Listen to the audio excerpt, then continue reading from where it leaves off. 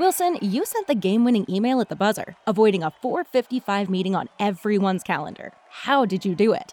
I got a huge assist from Grammarly, an AI writing partner that helped me make my point. And it works everywhere I write. Summarizing a doc only took one click. When everyone uses Grammarly, everything just makes sense.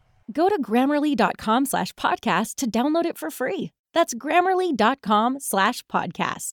Easier said, done. This is Rich Jones, host of Jacksonville's Morning News, heard weekdays from 5 to 9 a.m. on News 104.5 WOKV. Thanks for listening to our Jacksonville's Morning News podcast. If you haven't yet, subscribe to the Burrish Daily Discussion podcast and the Mark Kaye Show. Don't forget, head to iTunes or Google Play and leave a review. Thanks for listening. We are giving very strong consideration to having people after a 20-day period because, again, you're not allowed legally to hold them for more than that.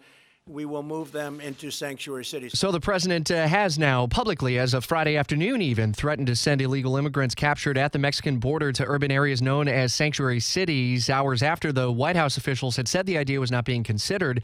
And ignoring the legal advice of the Department of Homeland Security, Fox's Rachel Sutherland continues her in-depth team coverage in Washington. So with the threats from Homeland Security, or at least the legal advice that came from Homeland Security, how serious is the White House on this proposal? Well, Press Secretary Sarah Sanders was telling Fox News Sunday that the president is serious about this and that it's on the table as one option meant to kind of bring Democrats to the table and get them to negotiate on immigration.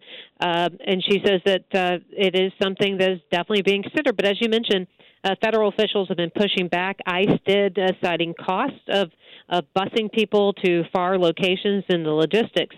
So it's unclear whether or not this plan would ever become a reality. Jamie Dupree, our Washington insider, in his blog from Friday even saying the Democrats said the idea had smelled of political retribution by the president, who's frustrated he can't impose his will, they say, on immigration policy without first getting approval in the Congress. Would this require congressional approval, or could he unilaterally make the move? Well, that's a good question. I think that some members of Congress are saying that absolutely the president would need their permission. But the press secretary, Sarah Sanders, again saying this is totally legal.